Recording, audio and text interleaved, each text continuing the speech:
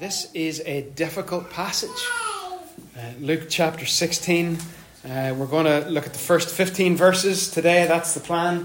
And hopefully see if we can eke out some useful applications.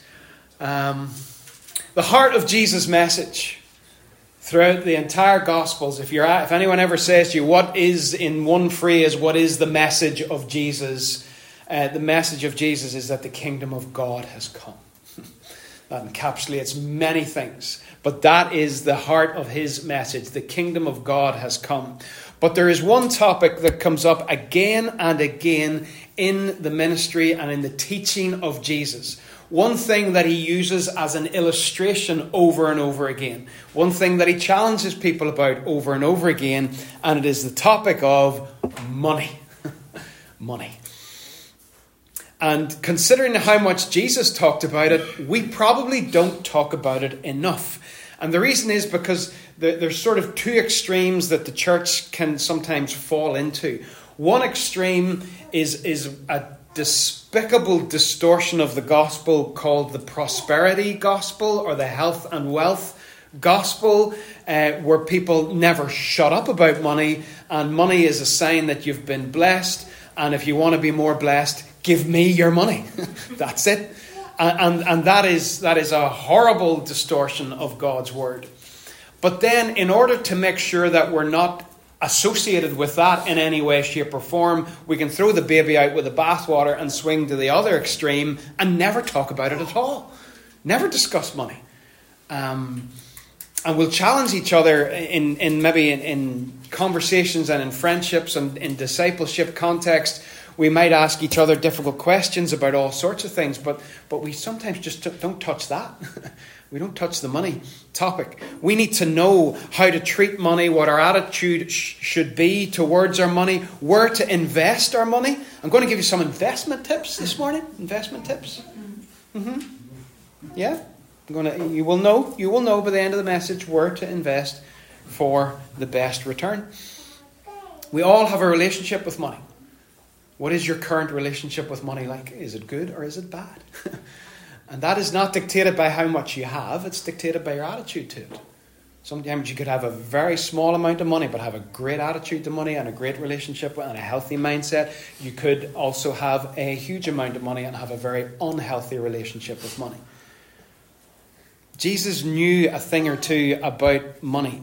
And he knew as well that where your treasure is, according to Matthew's Gospel, 6:21, where your treasure is, there your heart will be also.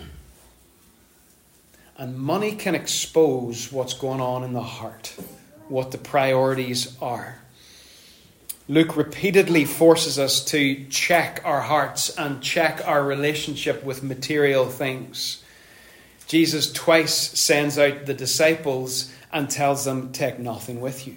Rely on the goodness of God. Rely on the goodness of other people and take nothing with you. He tells them to feed thousands of people with a packed lunch without the resource.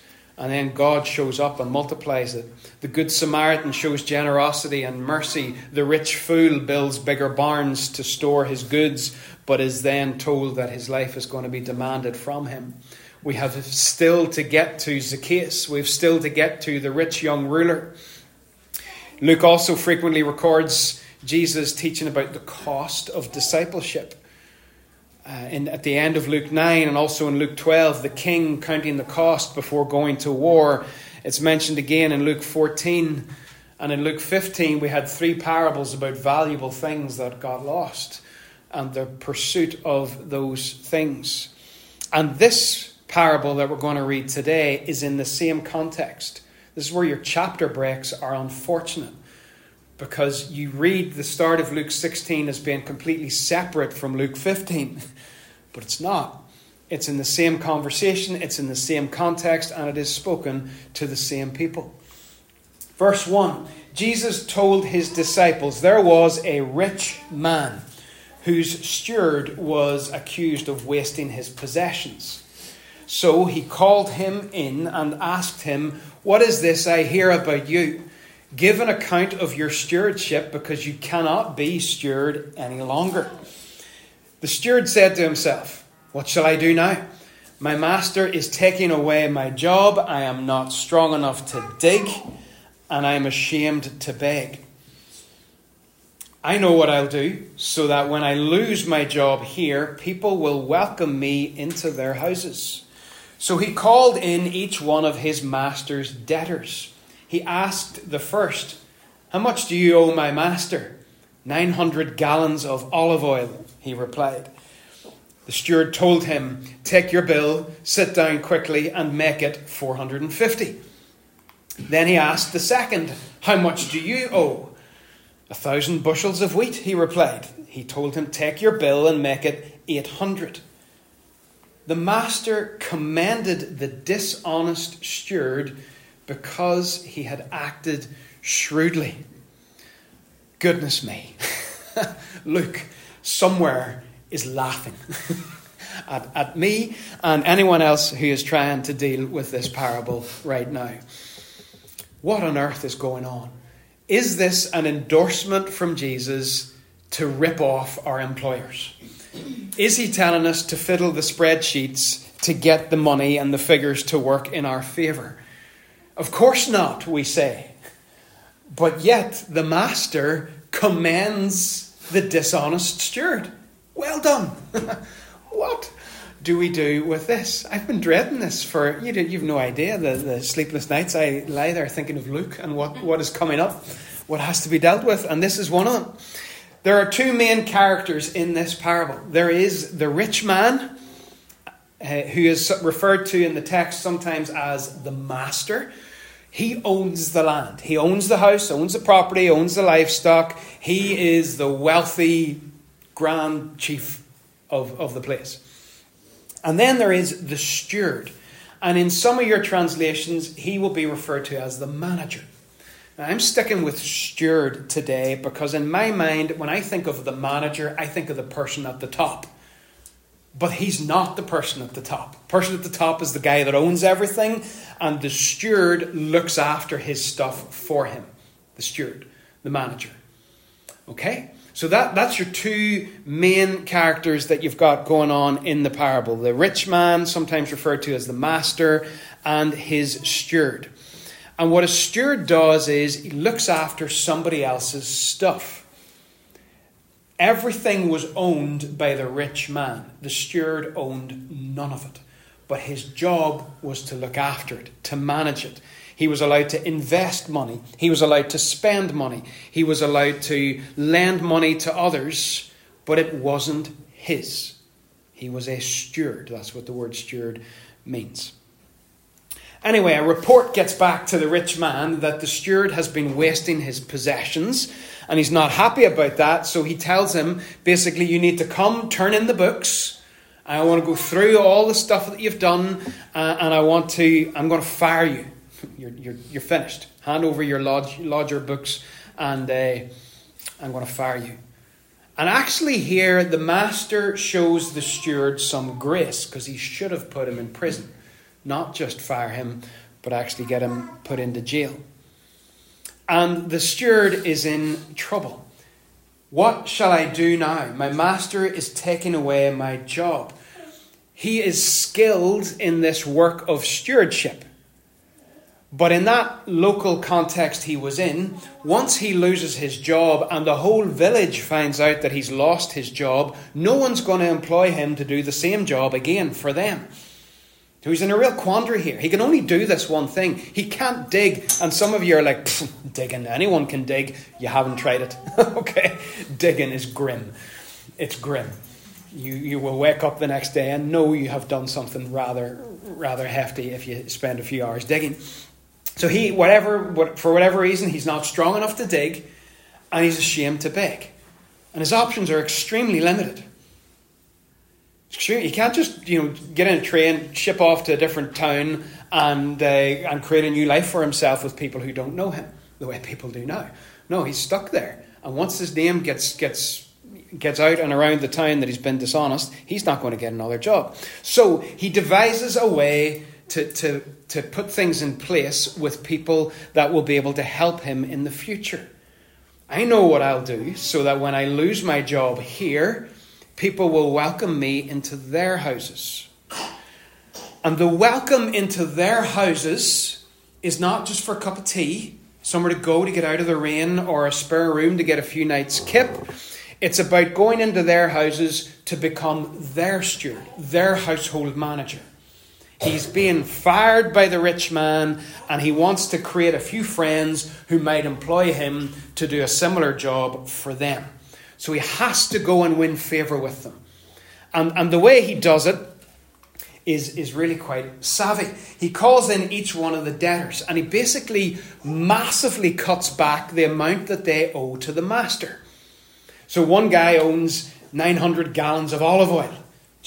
I'm thinking of Zio in Portadown. I'm sure that's probably a weekly dose of olive oil there. But 900 gallons of olive oil is owed, and the steward says to him, right, chop it in half. 450 will do. And they get the Tipex out on the book, and they start changing the figures on the spreadsheet or whatever, and they write 450 instead of 900. And you're Zio, Mr. Zio, and you've just had your olive oil bill cut in half, and you're like, happy days. Happy days. And then he goes to the second guy, and the second guy owes some wheat, and he takes a chunk off his bill as well, takes it from 1,000 down to 800. And again, the guy's happy. I want you to note the urgency here. He says in verse 6 to the first fella, Mr. Zio on the olive oil, he says to him, sit down quickly. I've a limited time period. My master is firing me. I have to get the books and turn in the books and give account. And I have a very limited time to do something about this. There's an urgency about this guy's actions. And you may think it's very strange what he did, but it's actually really smart. Because there's a bit of disagreement among scholars and commentators about the figures here. But one of the most likely and the most common suggestions is that he cut off the amount that they owed. He chopped off two things. He chopped off his own commission. So he had got some of the master's money or some of the master's produce, lent it to these guys, and whacked on a big chunk of commission for himself and a big chunk of interest for the master. And those two figures, then he removes them. He removes his own commission, and he removes the interest that his master was charging. It's dishonest, but it's really smart. It's really smart. Is Jesus teaching us to be dishonest? No. But it's really, really smart, because everybody wins here. Everybody wins. Do you ever just come up with something that just ticks lots of different boxes? One thing ticks about 4 boxes, and you're like, oh yes. Everybody wins. Because the debtors now only have to pay back what they borrowed. They don't have to pay interest, and they don't have to pay commission. Now you just think of your mortgage for a moment. And you think, if I just got to pay my mortgage without any interest, that would be really good. That'd be really good. Because over a long period of time, there's a heck of a lot of interest on a mortgage. And these guys are like, this is great. We pay back what we borrowed. No interest, no commission. We win. The rich master, he gets all his stuff back. Every single thing that he lent out, he gets it returned to him. And you might think he would be angry that he doesn't get the interest. He shouldn't have been charging the interest. He was forbidden to do so in the Old Testament. He's been a bit crafty as well. He shouldn't have charged any interest. And another thing that's going to happen for the manager is, or not the manager, the master, the rich man who owns all the stuff, everybody in the village is going to think, you're awesome. We'll do business with you because you're kind and generous, and his name gets elevated in the village business circles. So he wins. The guys who were in debt, they win. The rich man, he wins. And the steward himself, he's lost his commission, but he wins as well, because he now has won the favour of the other business people in the village and the other wealthy landowners in the area. And then he might be able to get a job with them in the future. Win, win, win. It's really, really smart.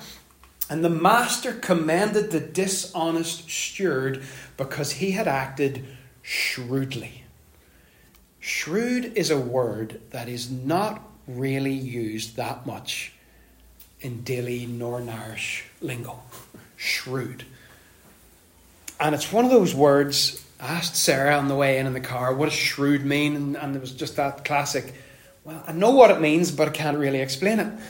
I know how to use it, but I don't know how to put it into sort of a definition. The Cambridge Dictionary says to be shrewd is to be able to judge people and situations well and make good decisions.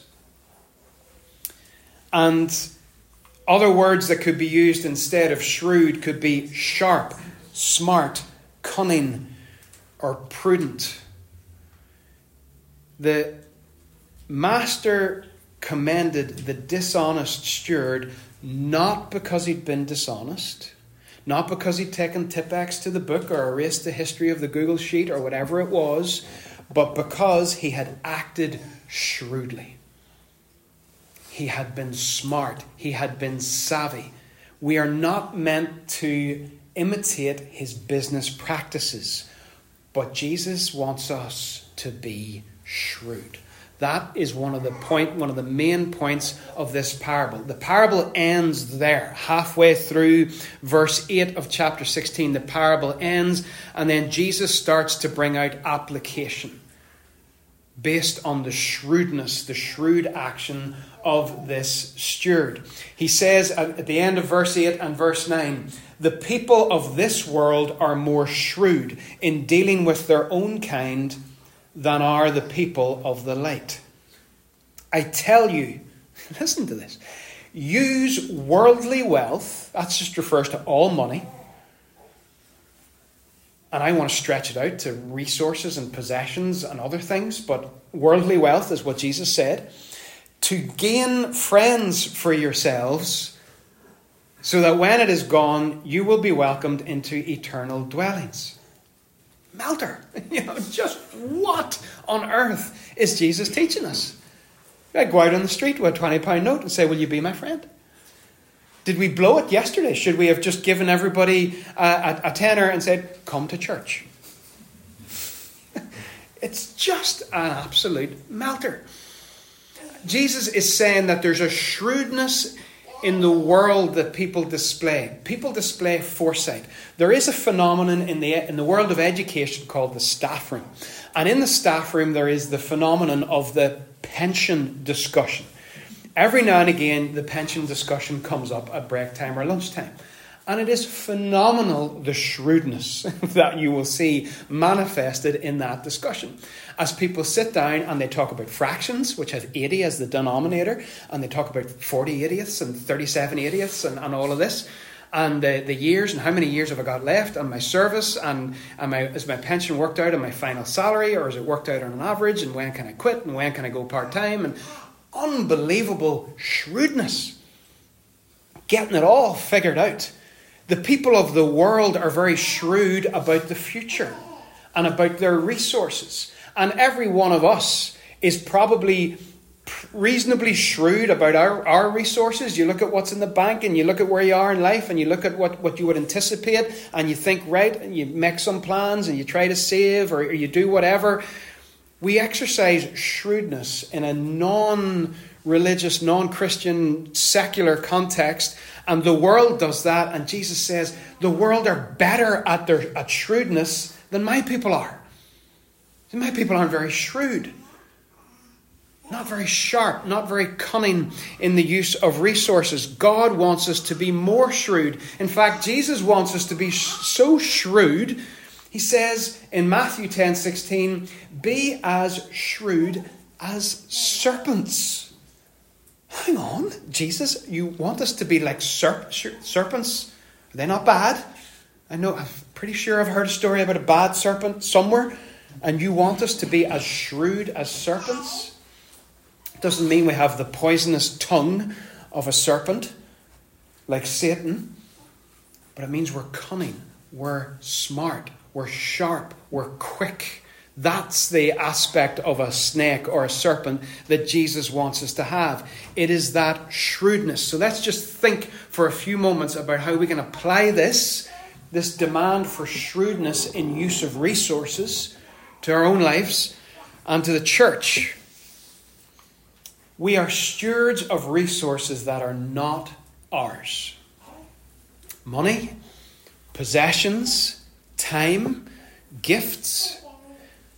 The parable likens us to a steward who is managing somebody else's money. And that means you can't just do whatever you want with it, because it's not yours. And I give you just a life hack for money. The sooner you start treating it as being something that you're given stewardship over rather than something that belongs to you, the sooner you get that attitude shift, the better. The sooner you look at whatever comes up on the app, when you look at the banking app, that you look at it and say, that's God's. And He has given me responsibility to steward it. It is not mine. That is a liberating attitude to have towards money and towards possessions. And people might sort of kick against that and say, but I've worked hard. I've worked really hard. Well, who gave you the breath that you breathed as you worked? Who gave you the health to go to work? Who gave you your talents that you used, the opportunity to get that job? Everything is a gift from God. Everything. David, when he receives gifts from the people that are going to be brought to God to build the temple, in 1 Chronicles 29:14, he says, "Who am I? And who are my people that we should be able to give as generously as this?" And listen to his attitude. Everything comes from you, God. And we have given you only what comes from your hand. It's all yours, God. And anything that I give back to God, into ministry, into people who are in need, whatever it may be, it's God's and I am stewarding it. And that will just cause you to lighten your grip a wee bit. Just lighten your grip on money. We are stewards of resources that are not ours. Whatever is in that bank account is God's. And some of you might be thinking right now, God's really poor. But I can tell you, God owns every penny ever minted, ever made. In the Psalms, we read that He owns the cattle on 1,000 hills. When He talked, it's the people who are bringing sacrifices to Him, and he's sick of it. He said, I own all the cattle, all of them. You don't impress me with that. He owns everything. Do we really believe that? Every single resource is His. And He can cause, the way I look at it is at any moment He can cause finances and resources to move towards us or to move away from us. Whatever He wants. Do we trust that God is in control of everything? Everything. And do we look at everything that we have stewardship over as being a resource that is not ours? So what do we do with it? What do we do with these resources then? How do we obey, what Jesus says in that really difficult verse? We'll get it on the screen here in a minute. Verse 9. Look at what the steward did in verse 4 of chapter 16. I know what I'll do so that when I lose my job here, people will welcome me. People. He doesn't say, I know what I'm going to do. I know there's a real high return on the bank of Moses, at the other end of town, and I'll put a load of money in there and hopefully get a return on it. He says, I'm going to do something that will affect people. All right? And that people will welcome me.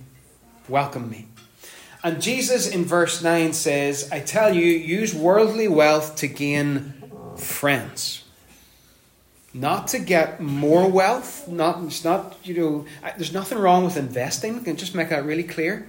Nothing wrong with investing. Just for those of you that invest, please, if you've got savings, choose the account with the highest interest rate. Invest wisely. I'm not. Please don't misunderstand. But what this guy does is he invests in a way that affects people. And Jesus says that we should use worldly wealth to gain friends for yourselves, so that when it's gone, and it will all go. The other day, it was phone money collection day in the Spence house, where I go round, you still owe me and you still owe me. I go round the children's rooms and I'm like, it's phone money. You have to pay your monthly for your iPhone. Yeah. And as I went into Sarah's room and I took Sarah's money, and her wee face was all screwed up and sad, and I got the money, and I held the note like that in between my fingers. It won't do it with this because it's card. And I said, look, here's what money does. And I did that. So it flapped up and down. It was like a wee bird just flying out of the room. Oh, wait, just a life lesson. There you go. Sorry to be discouraging, but that's what it all goes. Eventually, it all goes. It all goes. I was listening to a Tracy Chapman song. That's a blast from the past. And the start of the chorus says, money's only paper. It's only ink. Mad how we get so obsessed with it. Note there the word for welcome, just as a wee aside here, just because it ties it all in with Luke 15. What was the problem in Luke 15 that prompted the parable of the lost sheep, the lost coin, and the lost sons, and the prodigal father, the lavish, generous father? They accused Jesus of welcoming the wrong people. It was just a wee pointer in Luke 16 to let you know we're still talking about the same stuff here. We're still addressing the Pharisees and their complaint about Jesus welcoming sinners and eating with them. Do you recognize this logo? Because this is funny. This is just how God's been speaking to me this last couple of days about this. He's dropped this silly sort of phrase into, well, not silly, but just the source of it's a bit weird. He's dropped this into my mind and it's got stuck. And I want to get it stuck in you as well. Anybody recognize that, where that's from? You might see it in your workplace. It is up in my workplace. As you walk into the building, it's up on a sign in the foyer. And lots of workplaces would go after this as a sort of like an accreditation or a approval, particularly large employers. No, nobody. Well, it's called Investors in People. And God has just seared that phrase into me as I've chewed on this parable. And it's taken longer. The prep this week has taken longer than usual because it's just a hard parable. There's been a lot of reading, a lot of listening, a lot of trying to get my head around it. But this last couple of days, this phrase has just got seared into me. What does Jesus mean when he says in Luke 16, in verse 9, use worldly wealth to gain friends for yourselves, so that when it's gone, you'll be welcomed into eternal dwellings. Friends, eternal.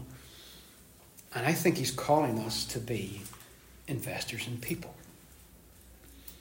If you've never heard of that in the employment world, it's basically you get an accreditation that your business or your company or your school or your hospital or wherever you work look after their staff and value their staff. And there's a big push on well-being and all sorts of things like that. Okay? So that's where it's from. But I hear God calling me to be investors in people. You see, the steward, when there's an urgency, there's an accounting coming. When the books are going to be handed in, he has a tiny window of opportunity to do something about it, about the predicament he's in. And he goes and he works on relationships. He doesn't think, what can I sell to get this money that I need to give to the master? He goes and he works on relationships that are going to help him in the future. Now, I really hope I can... This is one of these moments where I've got something in my head that's clear to me, but can I convey it, hopefully? It's the story of my life in school. There's things and you just understand them really well, but how do you communicate them? But friends for eternity. This guy is trying to influence people so that in the future he will have a welcome. And Jesus tells us to gain friends so that we'll be welcomed into eternal dwellings. He's talking about relationships, talking about people, long term, eternal. I think the sign of a life well lived is nothing to do with how your financial investments have turned out. I don't know about you, but you can very easily lapse into looking at some other people and thinking that person's really successful. And what is the metric? It's usually the size of their house, their car, the fact that they've retired at 45, and that's always the metric. We have this financial metric for comparing ourselves to people and saying, goodness, that person's doing really well, real success. Compared to me, failure. But I think the sign of a life well lived has nothing to do with financial investments and how they have turned out, how successful your business was, or whether it fell flat on its backside, doesn't actually matter in eternity. It's about investing in people. Now, listen to me. It's about making kingdom friends who we will be with in eternal dwellings. It's about doing things that change people's lives and brings them into the eternal household of God. So when I talk about friends, I'm not talking about your mate that you meet to grab a coffee or go to the cinema with or go for a walk or do, I'm not talking about just normal friendship. I'm talking about bringing people into the friendship of Jesus. Investing in their lives in a way that brings them into the family of God, into relationship with us via faith and via the family of God. And it doesn't matter, that might be people we never actually meet. You might invest in a way that blesses somebody in a place where you'll never actually meet that person. You maybe just invest into a charity. You maybe invest into links, and then you create a scenario in which someone can receive counselling and they get blessed and maybe eventually end up becoming part of the household of faith, the family of God, globally, not here, but globally. And you've invested in their lives and you've brought them into eternal friendship. You've brought them into relationship through the Spirit. Do you get what I mean? I'm not talking about having another person to go and do stuff with. I'm talking about bringing people into the family of God, the friendship circle of God, and using resources in order to do that. Jesus here does not talk about heaven and eternal dwellings in terms of mansions of glory and gold paved streets and whatever else we have from biblical imagery about heaven, and some of it maybe not from biblical imagery. He talks about friends and relationships being eternal and being something to invest in for eternity. We are stewards of resources that are not ours, and we are called to be investors in people.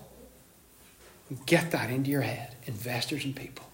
We will never be accredited by the global thing that is called investors in people. But I want God's accreditation. I want the Spirit's accreditation that this church invests in people. Jesus, I think maybe Luke is giving us an indication here of what Jesus said in Matthew's Gospel 6:20. Store up for yourselves treasures in heaven. Well, how do I do that? How do I do that? Does that mean what do I do with my money or whatever? And I think Luke has just given us a wee light on that. Do you want to know how to store up for yourselves treasures in heaven? Invest in people. And invest your resources, your time, your money, your energy in people in a way that will bring them close and maybe right into the family and the friendship of Jesus. And those will be eternal things, and therefore those will be treasures in heaven. That's how to invest in people. How do we do this? How do we use worldly wealth to make friends? We be generous. If we want to be investors in people, we need to be generous. Jesus says there in verse 9, he talks about using money, using our wealth, using worldly wealth. I thought about stretching that, which I hope is okay, because some of us value time much more highly than money. I know I do. Time is a much more precious resource. And I wonder, yesterday, to me, felt like a good example of spending some resources to make some friends. Somebody cynical might look and say, you're just putting on a show to manipulate people into coming to church. God sees the heart, so I don't care what anyone thinks. And God sees the heart of every single one of us in the room. Those of you who couldn't make it yesterday, but through your giving made yesterday possible. And those of you who were able to be there yesterday, we spent a few £100. We used resources that we have. We put in our time. We put in our talents and our gifts to make friends, to build relationships that could become eternal, that could bring people right into the kingdom of God. Do you understand what I'm saying? And what I think Jesus is teaching us here? Use your resource to invest in people, because that's eternal. Make friends. Make friends. Money doesn't last. It's November, which means I've already had my first mince pie. In fact, I've had my second as well. Made them ourselves. And therefore, it's also time to talk about It's a Wonderful Life. The annual, it will appear probably in about 6 sermons between now and the end of the year. But in It's a Wonderful Life, we have our buddy George Bailey. The most likeable thing ever to go on a screen in all of cinematic history is George Bailey.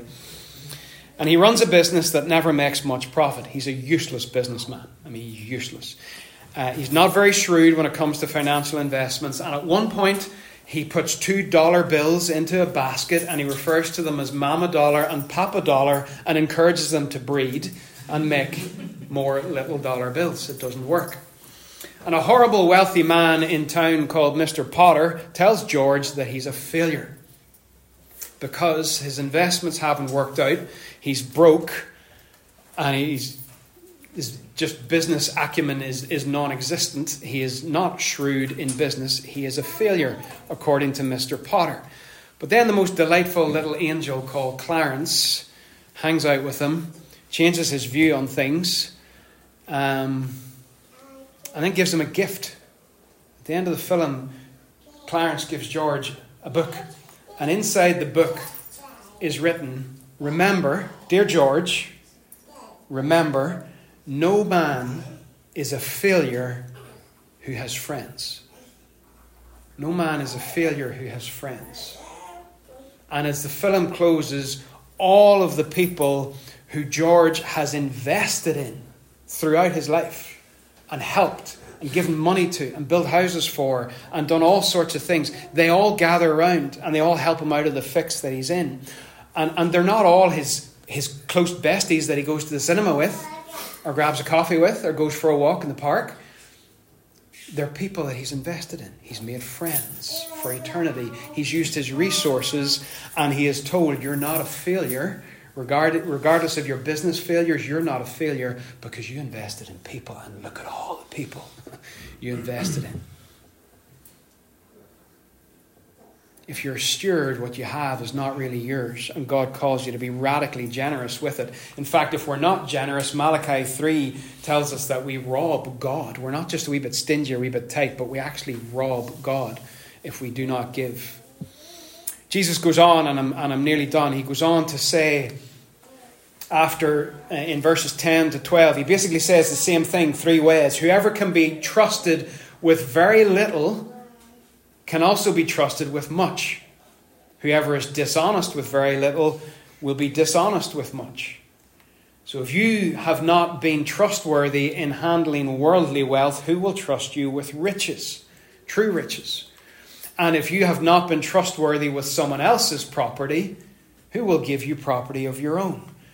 Jesus basically says, are we showing faithfulness in our stewardship of the small things? Because otherwise we will not be entrusted with great things. And if we can't handle a little bit of money, which is of fleeting value, how can we be entrusted with souls that are of immeasurable value? Paul, influenced by his time hanging out with Luke and learning about Jesus, writes in 1 Corinthians 4:2, it is required of stewards that they be found faithful. Not successful, but faithful with what they have been given stewardship over. And Jesus finishes, or nearly finishes the passage by saying, no one can serve 2 masters. He doesn't say it's hard to serve 2 masters. He says you can't do it. It's impossible. Either you will hate the one and love the other, or you will be devoted to one and despise the other. You cannot serve both God and money. Are our decisions, our financial decisions, do they reveal who we're serving? Do you serve God or do you serve money? I think a danger that we can face in this hyper-productive world is that every time there's an opportunity to make more money, we grab it. Without thinking about the extra stress it might bring, the tiredness, the pressure, the time. We just think, more money, I'll do it. And there's opportunities. And I struggle with this as well, because do you know what? A chemistry A-level tutor around Belfast will get paid £60 an hour. An hour. That's big. Okay. In my economy, and there's temptation. There's always temptation. There's always temptation, and there's opportunities to move from one level of management, from middle management to senior management, and you could get more money. But there's stress, and there's time, and there's pressure, and there's all those other things. Take on a second job, do overtime. Think very, very carefully about how we make those decisions.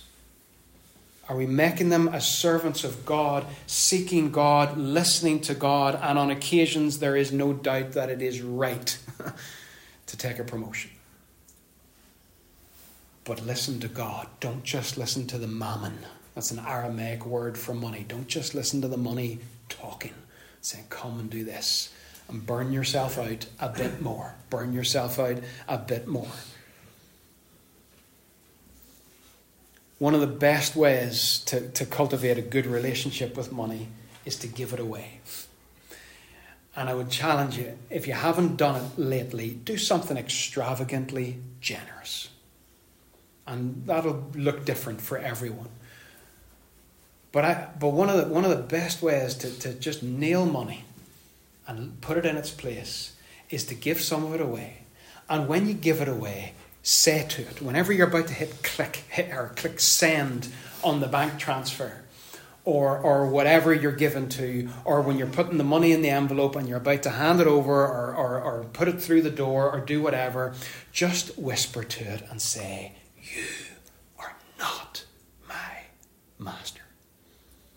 You're not my master. I don't serve you.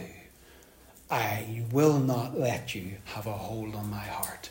Away you go. Away you go. It's a fantastic discipline of just keeping money where it should be. The bottom line for these Pharisees listening to Jesus is that they loved money. Luke is wonderfully blunt. They loved money. And they sneered at Jesus after these chapters where he has gone hard after them and he has mentioned finances and resources a lot. They are just sneering at him. But he says in verse 15 about how God sees the heart. So in conclusion, we are called to be shrewd. That's a word that about 300 years ago meant evil in its original context. So cunning and so sharp, it was a negative word, but it has been redeemed as a positive word. We're called to be shrewd. We're called to be faithful stewards of resources that are not ours. It applies to the church, but it applies to all of us as individuals, that we steward what God has given us responsibility for. And we are called to be investors in people. Perfectly exemplified, as always, by Jesus. Paul writes in 2 Corinthians 8, you know the grace of our Lord Jesus Christ, that though he was rich, yet for your sake he became poor. All his riches, all his wealth, all his glory, all his majesty, everything was taken and invested. He became poor so that through his poverty you might become rich. The ultimate investor in people, King Jesus. And he invested in us while we were his enemies, according to Romans 5. We were his enemies. And he turned us into friends for eternity.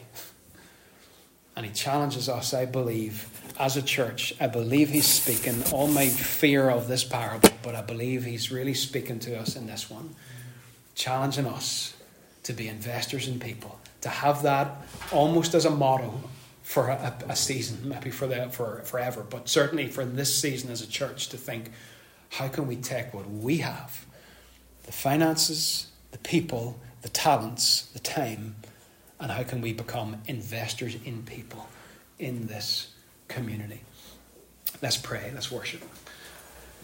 Father, I thank you for your word, and I thank you for how, Holy Spirit, you have, I believe, helped us to understand this and to derive application and challenge from it. I pray, Father, if there's anything that I've taken here that is making somebody feel unnecessarily uncomfortable, please, God, if it's not of you, get rid of it. Let it be forgotten, Lord. But I just pray for all of us for a profound sense of, first of all, gratitude for what you've given to us to manage, to look after, to steward. Thank you, Lord. Help us to have that healthy attitude that it's not ours. Help us to invest for eternity by investing in people. And help us as a church, especially after yesterday, help us as a church to know what is the next step and the next step and the next step, so that we take these resources and make eternal friendships, eternal relationships that would see people brought into your family and your kingdom. Amen.